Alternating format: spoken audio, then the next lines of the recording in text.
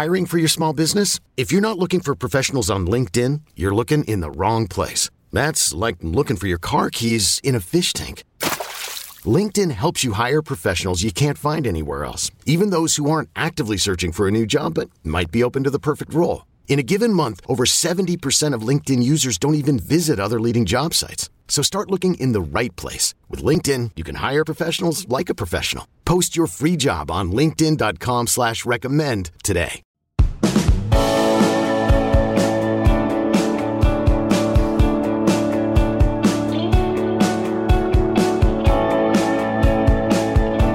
Does it go by faster these days? I don't know. To me, it seems like it goes by faster. Welcome in. This is the Late Kick Extra podcast. It is Wednesday. It is May 4th, the year of our Lord 2022. I'm Josh Pate. We got a mailbag, the likes of which I've never seen so full this morning. I think we'll have a record number of questions, and I'm going to try and get them in as expeditiously as possible. About an 80% chance that word fits there. At Late Kick Josh, Instagram, at Late Kick Josh on Twitter. That's where you can submit questions for this particular format. You know, the best compliment someone paid to me so far this year was this week. Actually, we were playing softball with someone, and they said, you know what you've done for me? You've made it feel like they said the O word, but I'm gonna censor it. The X season, the off season, if you will. It actually goes by quicker because we have so many shows and pods per week that it bridges the gap between the last snap of the national championship game, you got signing day, spring practice, and then all of a sudden he said it feels like fall camp gets here a little bit quicker. Hey, that's the biggest compliment I can get. I'm taking that right to management. And I actually feel that way. Now, I can only speak personally and professionally, I guess, for myself, but if that's the way we're making any of you feel, if that was not an isolated example, then feel free to let me know, because that means we're on the right track. Let's dive into the mailbag this morning. We're going all over the place here. Baylor Bearhead leads us off. Who will be the next top-tier program in modern college football? And then he gave me some potential guesses here. Will it be a Big 12 team that fills the void left by OU? Will it be USC, now that they're dropping a lot of cash on transfers? His words, not mine. Will it be A&M with their ridiculous recruiting lately? Will it be someone else? I always gravitate towards the population centers, or at least the recruiting hotbeds. Doesn't have to be that way, but it tends to be that way, and then I go where the money is. Now, if we're doing that, Texas A&M, I think pretty easily makes their way to the top of this list, don't they? If I were to ask you what it takes to be a top-tier program in college football, and then you told me, I would probably follow up with, okay, which of those things you just listed does Texas A&M not have? And you probably, even if you wanted to nitpick with me, would only be able to say, well, Jimbo Fisher hasn't shown me this or that. But even then, you're casting aspersions, and you know how rarely I use that word, at a guy who's already won a national championship. He's putting together a roster that's going to be capable of doing it year in and year out in College Station. Now, if we want to dive a little deeper down the well here, keep in mind, the question is, who will be the next top-tier program? That means by default, we are naming programs that are not top-tier right now. You know I've got a soft spot in my heart for North Carolina. It's not that my uncle secretly works on the staff in Chapel Hill or anything. I do happen to like the color scheme, but more specifically, what I like about North Carolina is the potential of the program. And that's why I always go to them. You could go to Miami, you could go to Florida State if you just want to hang out in the ACC. You could go to those programs. I can make an argument for both of the Virginia schools here. Just because they haven't been something in your lifetime doesn't mean they can't be that. And with North Carolina, I look at what it takes to succeed. I look at what it takes, theoretically, to catapult yourself, to do what Clemson did. Clemson has done something that you are told is impossible. Clemson was not a national powerhouse. Then the playoff happened. Then Clemson became a national powerhouse after not previously being one during the playoff era. Now, you're told by some of the casuals out there, the playoff era has just served to separate and lift further out of reach the elites at the expense of the middle tier. Well, Clemson proved that wrong, and you know good and well I don't believe that. At least I don't believe the allegation. I believe in Clemson. North Carolina can do what Clemson's done. It's not necessarily a prediction. I'm just theoretically saying they could do it. Miami can do that. Florida State can do that. Texas A&M can do that. And then when you start thinking about the West Coast, yes, of course, USC could be that. Of course, Texas could be that. But you know which program I want to go to? I want to go back to the volunteer state where I happen to sit this evening, Tennessee. I would go with Tennessee. Tennessee could be that. Florida, I'm not going to leave Florida out. Florida could be that. In fact, you could pick like half a dozen schools in the SEC that aren't currently there that are there. But if you also look up in the Big Ten, I haven't given up on Penn State. The formula, the ingredients are there. The potential, I guess, is the better word, is there for Penn State. They've got to acquire talent. They've got to develop talent. They've got to be better at quarterback, first and foremost. If you look at which of these programs have served to catapult themselves from a middle tier or that really good 8 or 9 win range up into truly elite status, number one, it doesn't take that long because the list is short. Number two, outside of Georgia, and even they got good spot quarterback play in the games they won last year, it takes transcendent quarterback play. It takes Deshaun Watson, Trevor Lawrence, and go back to Clemson because they're the poster child for this. That's what it takes. If you can get that, if you can get a Joe Burrow to come to your door, I know that's easier said than done, but it only takes one is my point, and then you have that domino effect, and we've talked about that a lot. So those are some of the programs I go to. That is not an exhaustive list. Those are just some that come to mind. Went storm chasing yesterday, first time to visit the great state of Oklahoma. Will not be my last. I also spent the night in Northwest Arkansas National Airport. It's not regional airport, it's National Airport last night. One of you asked, what happened to the nonstops to Prague they used to have there? I thought that was an international airport. That was a jerk comment to make, and I am repeating it only to call you a jerk. I say that lovingly, but it was a great experience yesterday. Went with a couple of our buddies, Zach Hall and Frankie Shepard, friends of the program. And the weather community is a very interesting community. The storm chasing community, very interesting community. A lot of people knock the movie Twister. I'm not here to vouch for the scientific accuracy of Twister, nor should anyone else. It's a movie for a reason. But I'll tell you what Twister did nail. The camaraderie and community in storm chasing, nailed it. I mean, they couldn't have done any better if they tried. They nailed it.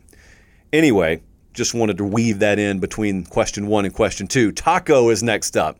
He submitted this on Taco Tuesday, even though you're listening to it on Wednesday. Taco hits us with this question. By the way, I want your answers on this. I need you to give me some feedback because this could serve to really fuel a saucy segment that we could do later this summer. Here's the question. Which team in Power 5 will have the most improved win total this year? Now think about that for a second. By the very default of what the question is demanding of you, you've got to go find a team that just sucked last year, or at least their record did. And a lot of you believe you are what your record says you are. And if you're 3-9, it's probably true. Let's be real. So we got to find someone who struggle bust their way through 2021. Nebraska has to immediately come to mind because they had the woeful record, but they also had so many close losses. And therefore, even if you don't think they're improved a whole lot, if you got so many one-possession losses, I think it was like 8 of their 9 was a one-possession loss, it doesn't even matter if you're all that improved. Last year's Nebraska team could just run it back. Same team takes the field this year, and they could theoretically go like 8-4. Playing the same level of football. You just bounce it a different way. Turn the ball over one less time every couple of weeks. So many things could happen in one-possession games. I think sometimes in football, people misconstrue how good or bad or how wide or close the gap is because we score in 3s and 7s instead of 1s. See, in baseball, it's not like that. You watch a game in baseball and it's 4-3 or the series is tied up 3 apiece and you think, boy, those teams are evenly matched. Well, you could turn on a football game and the score be 28-13 late in the fourth quarter and you think there's a wide gap between those two teams because you look and say, well, 15 points, those are a lot of points. Yeah, it's 2 plays. It's 2 plays. In baseball, it's the equivalent of your third baseman booting a ball in the top of the third because it hits off a pebble and it leads to a 3-run inning versus him fielding it cleanly, 5-3 put out, inning over. That's how close the gap is sometimes. So with Nebraska, what if that was the case? And then you also have the possibility they could just be better this year. So I'm going with Nebraska because last year 3-9 was their record. I mean, what if they go 8-4 this year? That's a 5-win difference. They were plus 5 wins from one year to the next. You're finding me someone out there in FBS that's going more than plus 5 wins at least. Well, I want to see them. I want to meet them. I want to shake that hand collectively if you find me that team. Lake Alfred, Florida is checking in here. Can you go a little more in-depth on what happened with NASCAR and pro wrestling fans and why you keep relating that to today's college football? This is a good question because I've worked this into a couple of shows recently, and you're right. Those of you down in Lake Alfred, Florida, you're right to call me out on this because I haven't really gone into detail, and sometimes I forget a lot. We got a huge, massive high school and college-aged audience. It's actually our biggest core demographic, and advertisers get drunk on that statement, by the way, so continue to bring your friends left and right to the watering hole here. Well, the reason I mention your age is because you guys don't remember what pro wrestling was in the late 90s. You don't remember what NASCAR was in the late 90s. Those two entities just exploded. And I don't really know that I can put into words what the pro wrestling scene was like. Monday nights was just total and complete insanity. But also NASCAR. You had the Gordon versus Earnhardt, Dale Earnhardt Sr. at the time, late 90s feud.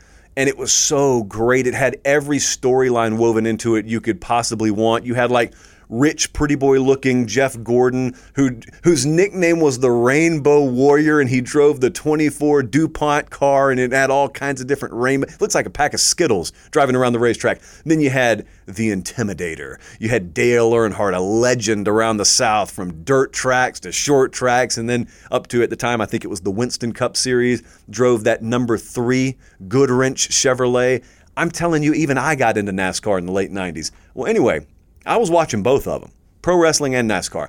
I'm the perfect person to ask about how this relates to college football because I left NASCAR as a hardcore fan not long after that. And I left pro wrestling as a hardcore week-to-week viewer not long after that. And the reason is because I didn't leave them at all. They left me.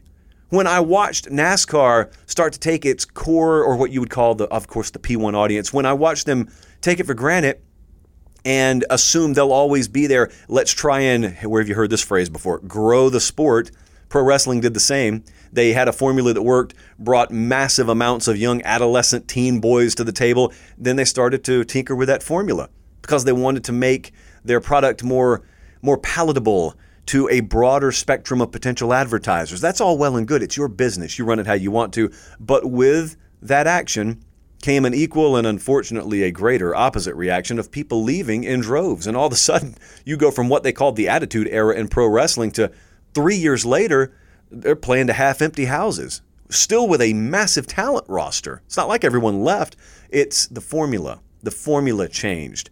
And what they thought was a constant, i.e. crowd, i.e. audience, it was a variable. Those people didn't need pro wrestling. NASCAR, same thing. All of a sudden, you're turning on the Daytona 500, and they can't even paper the track. Papering is when you have not sold the venue out, and so you just give away free tickets. Papering is a very common practice. Well, NASCAR tracks are massive. So if you don't sell that thing out, you could have chunks of like 30 or 40,000 empty seats, and it became a routine. And so in college football, it doesn't always have to be for the same reasons that something happens, but from a 50,000-foot principled perspective, it could happen in college football. College football has had something that's worked for years now. Let's go back to our college audience. If you're 20 years old, you've only known college football in its grandest state. College football's never been bigger in the history of the sport than it has been in your lifetime. You just happened to come along at the right time. So, Jeffrey, you're a sophomore at the University of Minnesota. What got it there? Like, why are you so in love with college football? Now, the answers are going to vary here, but if I were to broadly poll you guys, a vast majority of you would say something like, I love college football because of the uniqueness. I love it because it feels different than any other sport. I love it for the atmospheres. I love it for the tradition and the pageantry. All of these terms are pretty uniquely attributed to college football, in our country at least. You do not use the word pageantry and tradition and whatnot when you're talking about the NBA. When you're talking about the NFL, that doesn't mean there's anything wrong with those leagues. Quite the opposite. It means they have their own identity. In college football, our sports identity was that of being unique unto the rest of the landscape of American sports. Well, what happens is people appreciate that, and you build up this massive audience. And you know what that audience allows you to do?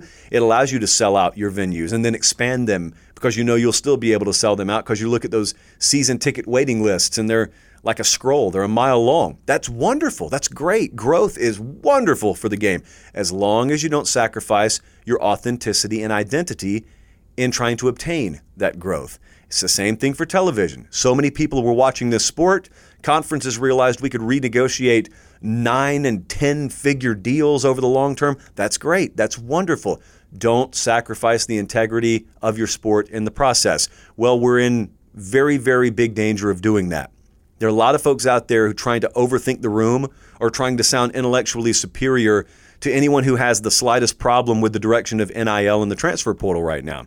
And they say things like, oh, well, the crowd's always going to be there. The people won't go anywhere. And these players have always deserved this. This is a free market, yada, yada, yada.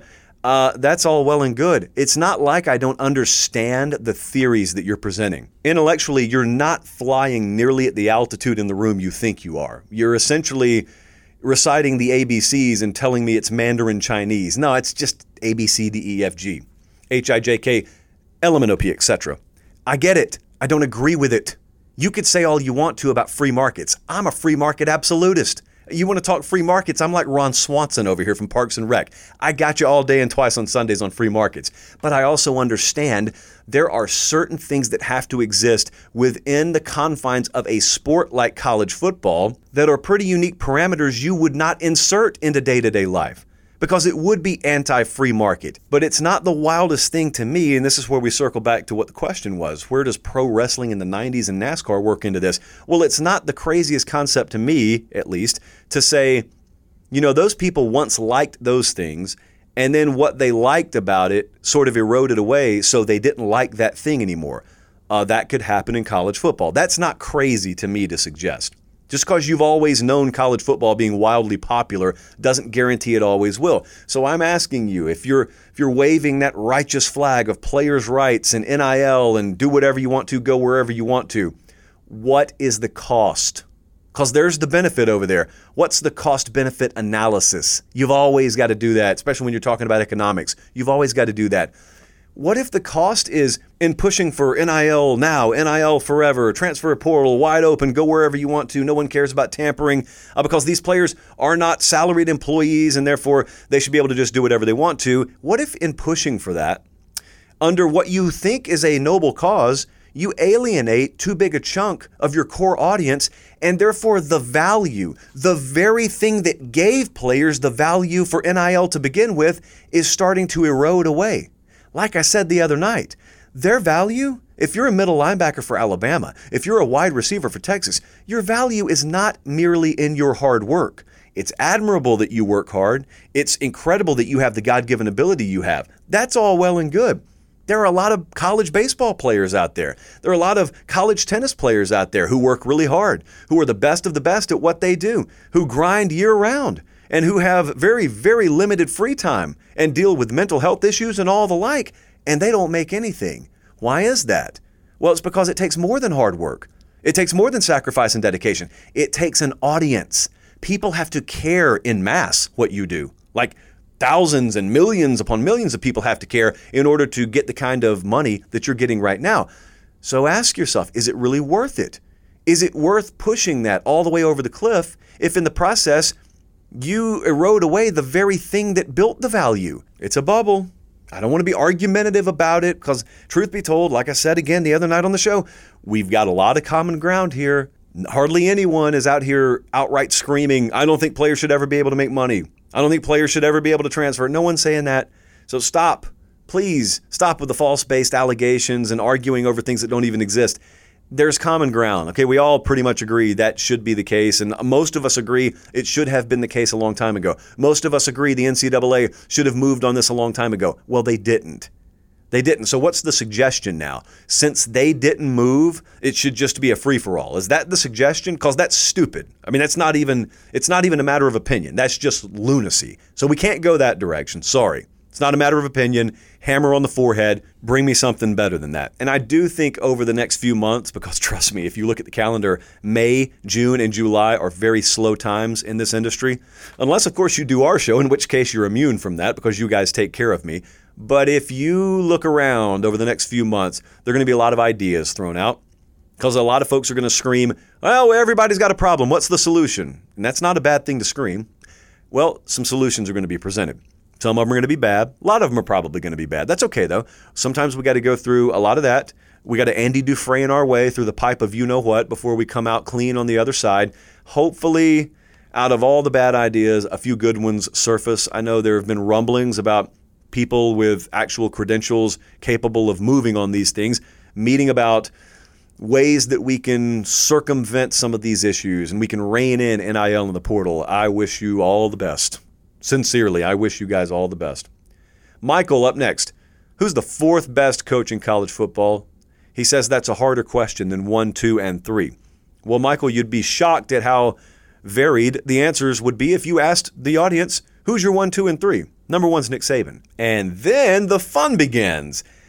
Who's number 2? Michael? Anyone out there? Who's number 2? They're listening to us in Enid, Oklahoma. I know because I was there yesterday as I'm recording. Sacramento, California, you guys are out there listening. Des Moines, Iowa, you guys are tuned in. Who's your number 2? Who's the second best head coach in college football? You know what I think most of you would say Kirby Smart. That's what I think. And the same ones who would emphatically say that would have said Dabo Swinney no more than a year ago and would have bitten my head off if I suggested otherwise. You know I'm a big Ryan Day guy. You know I'm a big Dave Aranda guy. I don't think it's an apples-to-apples comparison to look at the head coach at Georgia and the head coach at Baylor and say, well, since that one's got a ring and he doesn't, he's better. No, that's not always the way it works. So I'm even looking at 1, 2, and 3, Michael. I'm not even willing to say that's easy. I certainly think Nick Saban's number 1. Kirby Smart, I don't know 2 or 3 or 4. He is not past 4. I mean, he certainly cannot be. He has shown the ability to build. He's shown the ability to insulate his program, and that's an underrated characteristic of a coach and a leader, believe me. And he's also now, I mean, the development question's kind of out of the room if you happen to tune into the NFL draft. So he's up there. Ryan Day, I think, is way up there. Where's Dabo at? Dabo's got 2 national championships under his belt. If you listen to this show, you know that championships haven't always been the end-all, be-all metric for me personally in this conversation. To each his and her own.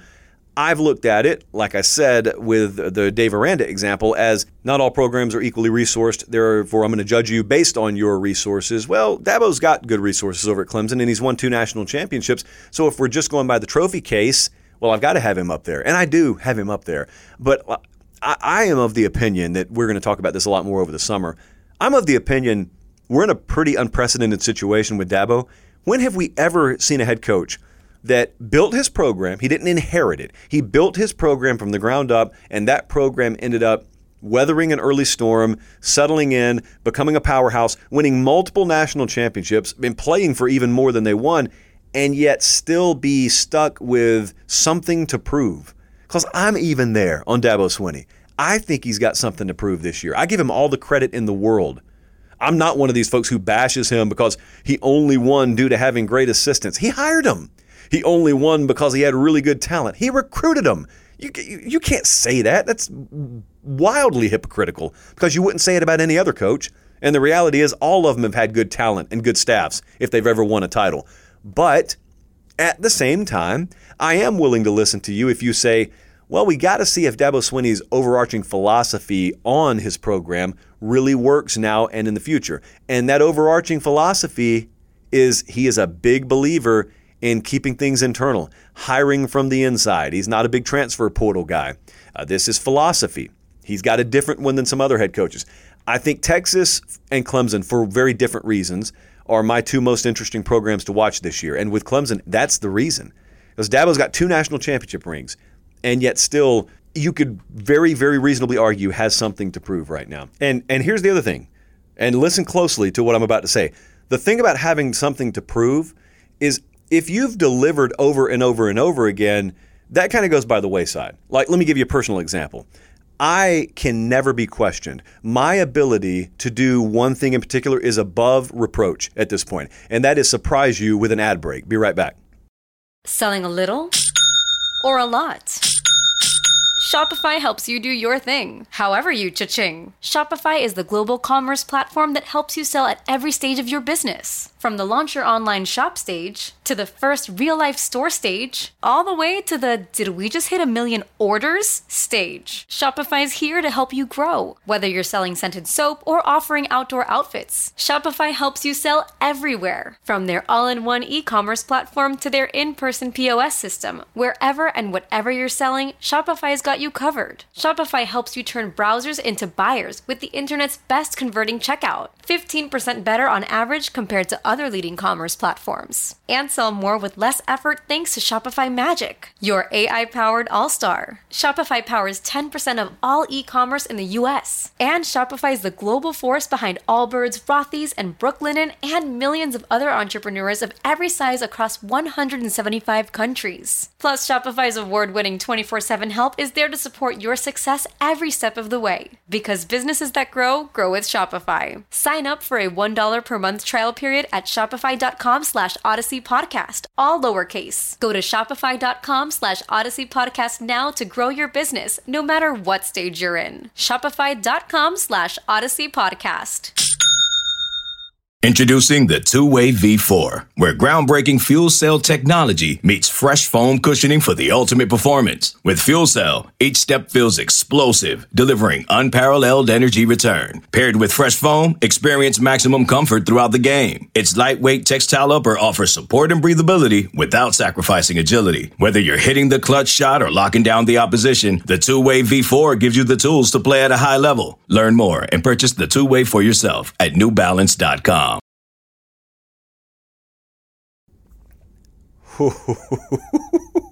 Little game been going on as of late. Some of you out there have taken to telling me in the DMs, you don't fool me on those ad tosses. I see them coming every time. I knew it was coming last time. Did you, though? To quote the girl in the office here, we'll call her Kristen. Did you, though? No, you did not. This is a tough look for you. Take a second, go sit by the garbage, regroup, come back, and be better for it.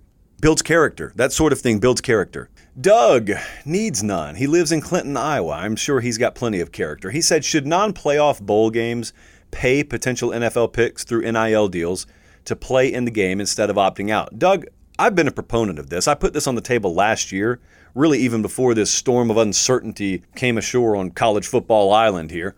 That was vivid. I don't care if you're a future NFL draft pick or if you're a sixth-year super-duper senior who's about to be selling insurance within the next 6 months. I'm a believer that since we've already made bowl games a mockery in some cases, well, you guys did, not you listeners, but we know who we're talking about when we say you guys. I think we all understand amongst ourselves here. We're talking about old Casual Carl, enemy of the people, whether they know it or not. I am of the belief that since we already made a mess and people use the phrase meaningless bowl game like it's going out of style, I think that bowl games should just be honest with themselves, and I think they should be treated as a different kind of college football game. And therefore, you are allowed to do things attached to those games that you're not allowed to do for a regular season college football game. So think about this. It's pretty straightforward. This is not too complex. I think that you should take those bowl games, and if you think that opt-outs are a problem, which they are, and if you think, and I'm not always on board with this, that college bowl games that aren't playoff games are meaningless, let me stress again, I am not a believer in that, but too many people are. Well, how do we rectify it?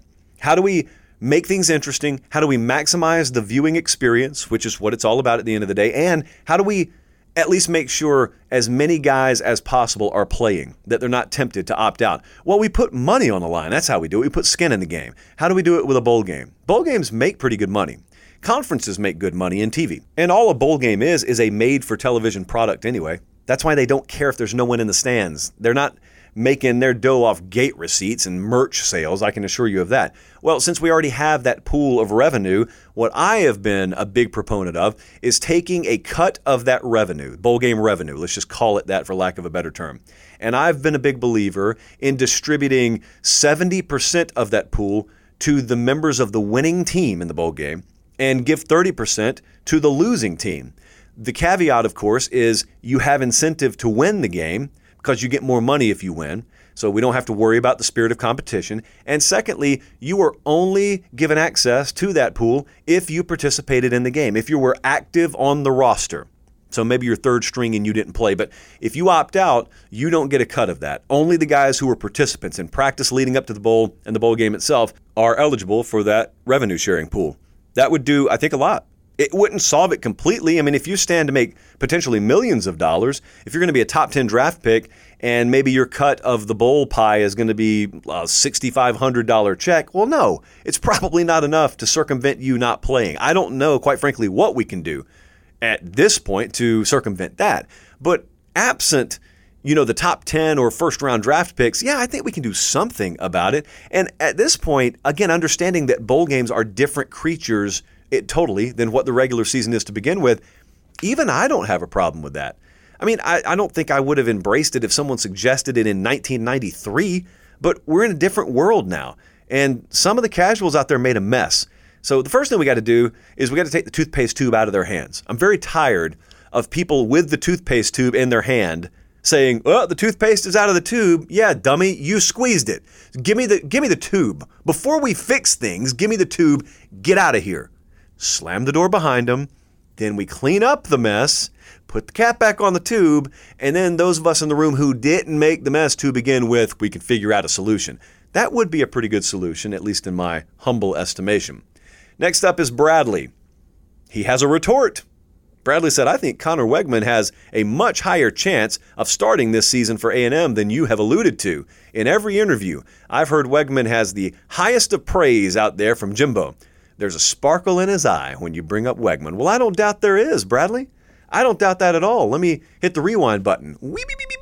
Boom. We are back to December, or maybe it was February. Either way, we had Jimbo Fisher on the National Signing Day show. Now, of course, he went psychotic when we talked about transfer portal NIL stuff, but before that, you know what he said? He said Connor Wegman was the best quarterback in the country. That's why they didn't go after Quinn Ewers. Those were his words. I asked him specifically about that. And so he had a sparkle in his eye that day too. He had rage in his eyes later, but a sparkle to begin with. Sparkles often turn to rage, but I remember that too. Yeah, I mean, he can't say anything more than I think the guy's the best in the country. And we were running B-roll as he was talking, and you saw a lot of the highlight plays from Connor Wegman. I don't doubt he's going to do great things out there. What I have said about Connor Wegman, to be very, very clear, and this is a true freshman quarterback at A&M, for those unfamiliar, he's out there battling with two guys they can win with, theoretically. Haynes King, who was the starter last year before he got hurt, so he's rehabbed his way back. And then you got Max Johnson, the left-handed transfer quarterback from LSU, who I thought looked a little better in the spring game. That doesn't mean all that much. Even I will admit that. Those are two guys who have multi-year experience over Connor Wegman. They aren't stopgaps. They're not just providing depth. They can actually win you football games. Both of them have done it before. Both of them have shown the propensity to be able to do it.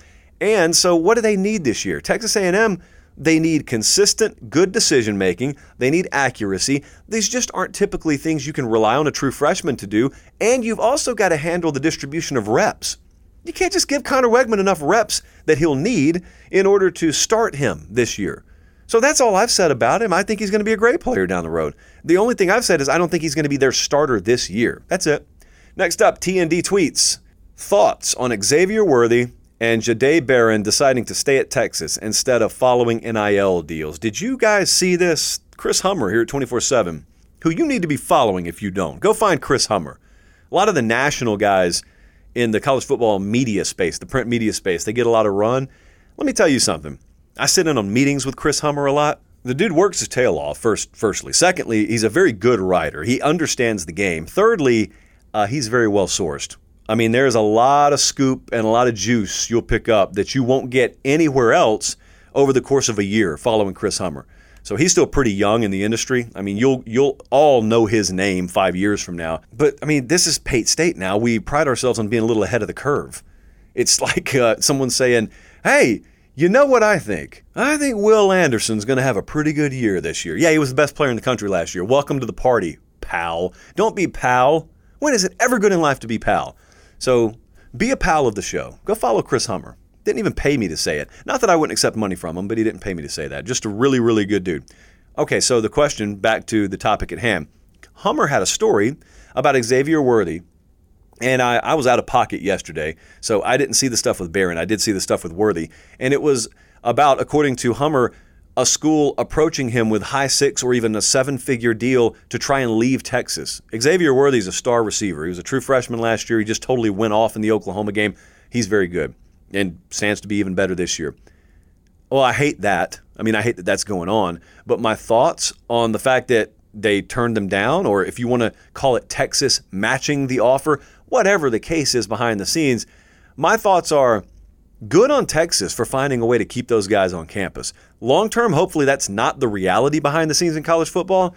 But if we are to look back in 2024 and we were to say, remember when it was so loose for a couple of years there before we eventually got our hands on the steering wheel and got our sport back onto a more navigable path, and people were just coming after your players right after the season ended? Remember that? And remember how they came after Worthy and Barron down at Texas and they stayed? What if we're saying that within the context of Texas, like winning a Big 12 title next year, if they're still in the Big 12? TBD on that. A lot of you keep asking, When are the Horns and Sooners leaving for the SEC? I don't know. Shruggy. I don't know. They don't know either. I don't think Greg Sankey knows. I don't think anyone knows. But it's a big deal. It's a big deal because it at least solidifies in your mind that, unlike last year, when at the end of the year everyone's knock on Texas was the culture's terrible, well, at least you have your stud players, Xavier Worthy is the definition of one of those, who are willing to buy into the direction of the program. So that's a good thing. Bray up next. Hey, I got to have your feedback on this too, because I may be out in left field on this one. Bray asked, if you had a choice, how would you want your team to win a close game? Walk-off field goal, pick six, Hail Mary, etc. So I was at the national championship game this past year where Georgia kind of did this. They had the pick six. It wasn't with zeros on the clock, obviously, but it was pretty close to it. I am a believer that the pick six is the biggest sudden chaotic momentum change thing that you could ever have to end a game. If you had that to end a game, I think that is the absolute pinnacle of how you would want to win a championship in a dream scenario. Like in baseball, everyone knows it's the walk-off home run. Or in the Sandlot, it's the Jets stealing home. If you steal home to win a baseball game, I've seen a couple of college teams do that this year. Yeah, okay, that's great. Absent that, it's normally like Sid Bream sliding under the tag of Michael LaValliard on a Francisco Cabrera, bottom of the ninth, Game 7 of the 1992 NLCS hit. Have you been able to tell I've watched that a few times? Sean McDonough on the call. Sean McDonough, oh man, he is right up there with my favorite play-by-play guys of all time. Absent that, in baseball, in football, I think the equivalent of that is not the Hail Mary. I think the equivalent is the pick six. Because think about the Hail Mary, you have to be on offense to do that. So at least your mind is on scoring. But if you're deadlocked late in a game and the other team's driving on you, like Alabama was on Georgia, think about where Georgia was. They had so many opportunities. They had landed a solid blow on Bama's chin so much, and Bama got back up and delivered the knockout shot, that they're watching Bama march right down the field again. You know good and well what those people are thinking. And all of a sudden, Keely Ringo picks the ball off and takes it back to the house. I mean, I was standing on the field when it happened. Bedlam, to again steal a word that Sean McDonough used in the 1992 NLCS call, find that, children. If you're in that crowd I already referenced twice, high school, college age, go type in Braves or Sid Bream slide, 1992 NLCS. Oh, the McDonough call is great. Like all the Braves fans love the Skip Carey call, and I do too. Sean McDonough on the national broadcast for CBS just nailed it. So back to this. I mean, you go from being scared that you're about to watch your biggest opportunity slip away to not only are you on offense all of a sudden, you're taking that thing to score. That's like 7 or 8 seconds in real time. You go from chewing your fingernails to the nubs to we just won the national championship. It doesn't happen like that when you're on offense. It can only happen like that when you're on defense. So, Bray, I would say give me, if it's possible to phrase it this way, the walk-off pick six. Or like the waning seconds of the game, give me a pick six. Because that's kind of what we saw with Georgia, and to me, that's about as crazy as it gets. It may not live on the highlight reels quite like the Doug Flutie Hail Mary or Tua to Devontae Smith, but for my money, that is the biggest sudden, massive emotional turn that a football game can take with a championship of some kind on the line. What's on the line for us right now? Really everything. We have begun to hockey stick as a show, as a podcast, and I know a lot of you are new here, so I try and explain as frequently as I can what we do, because I know sometimes it gets confusing. Late Kick Live, we do Sunday night and Thursday night. It's on the 24/7 Sports YouTube channel. It's at 8 Eastern, 7 Central. I'd love to have you watch the show live. I know some of you like to watch the replay the next morning. We get inordinate amounts of replay traffic on Monday morning and Friday morning because you guys like to listen on your way to work or watch at work. I'm not faulting you. I'm not mad at it. However you watch the show, we appreciate it. We have an average viewership of over 21 minutes right now, which is asinine. So thank you for that. But also, I know some of you like to listen just in podcast form. So we take the recordings of those shows and we put it in the podcast feed. So for the Sunday Night Live show, the podcast is there 3:33 a.m. Monday morning. For the Thursday Night Live show, the podcast is there 3:33 a.m. Friday morning. There's a reason why we drop it at 3:33. It has nothing to do with audience engagement or traction. It's just something personal for me. Anyway, during the middle of the week, you get what you're listening to right now, the Late Kick Extra podcast. There is no video form of this. Sometimes we do video clips of it. I've been storm chasing for the past month, so we haven't been able to do it on video, but you get this in your podcast feed too. So you get a podcast product from us every Monday, Wednesday, and Friday. Our numbers are insane. Our numbers are better than they were during September and October of the actual football season. So I don't know what else to say other than thank you. It really feels like we've started to hit a tipping point where the growth really happens exponentially. A lot of you help us by telling your friends about the show. One of the most proud aspects I have of this show is we've never had to spend $1 marketing. We still haven't. We still have not spent a dime on a marketing budget because you guys take care of it. You play a role. Hey, that's kind of what the whole Pate State mentality is all about. There's an active role for everyone who listens to this show because you own it. I always stand by that and always will. You just kind of let me host it. So I appreciate what you guys have helped us do with the show. Only onward and upward from here. Probably am going to have some news for you in the next month or two. We are working things out. I'm, of course, talking about contract. However, and wherever it shakes out, you will still get what you've always gotten from me. Right here where you've always gotten it. So don't worry about that. Doesn't matter what the logo on the microphone is. The show stays the same. Appreciate you guys. Make sure you're following on Twitter and Instagram at LateKickJosh and sub. Last request. Subscribe to this podcast on Apple, on Spotify, wherever you listen. Subscribe to it. That's it, and that's all. Have yourselves a great rest of your day. For producer Jordan and everybody who's going to have their hands on this thing once I toss it to them, I'm Josh Pate. Thanks so much for listening, and God bless.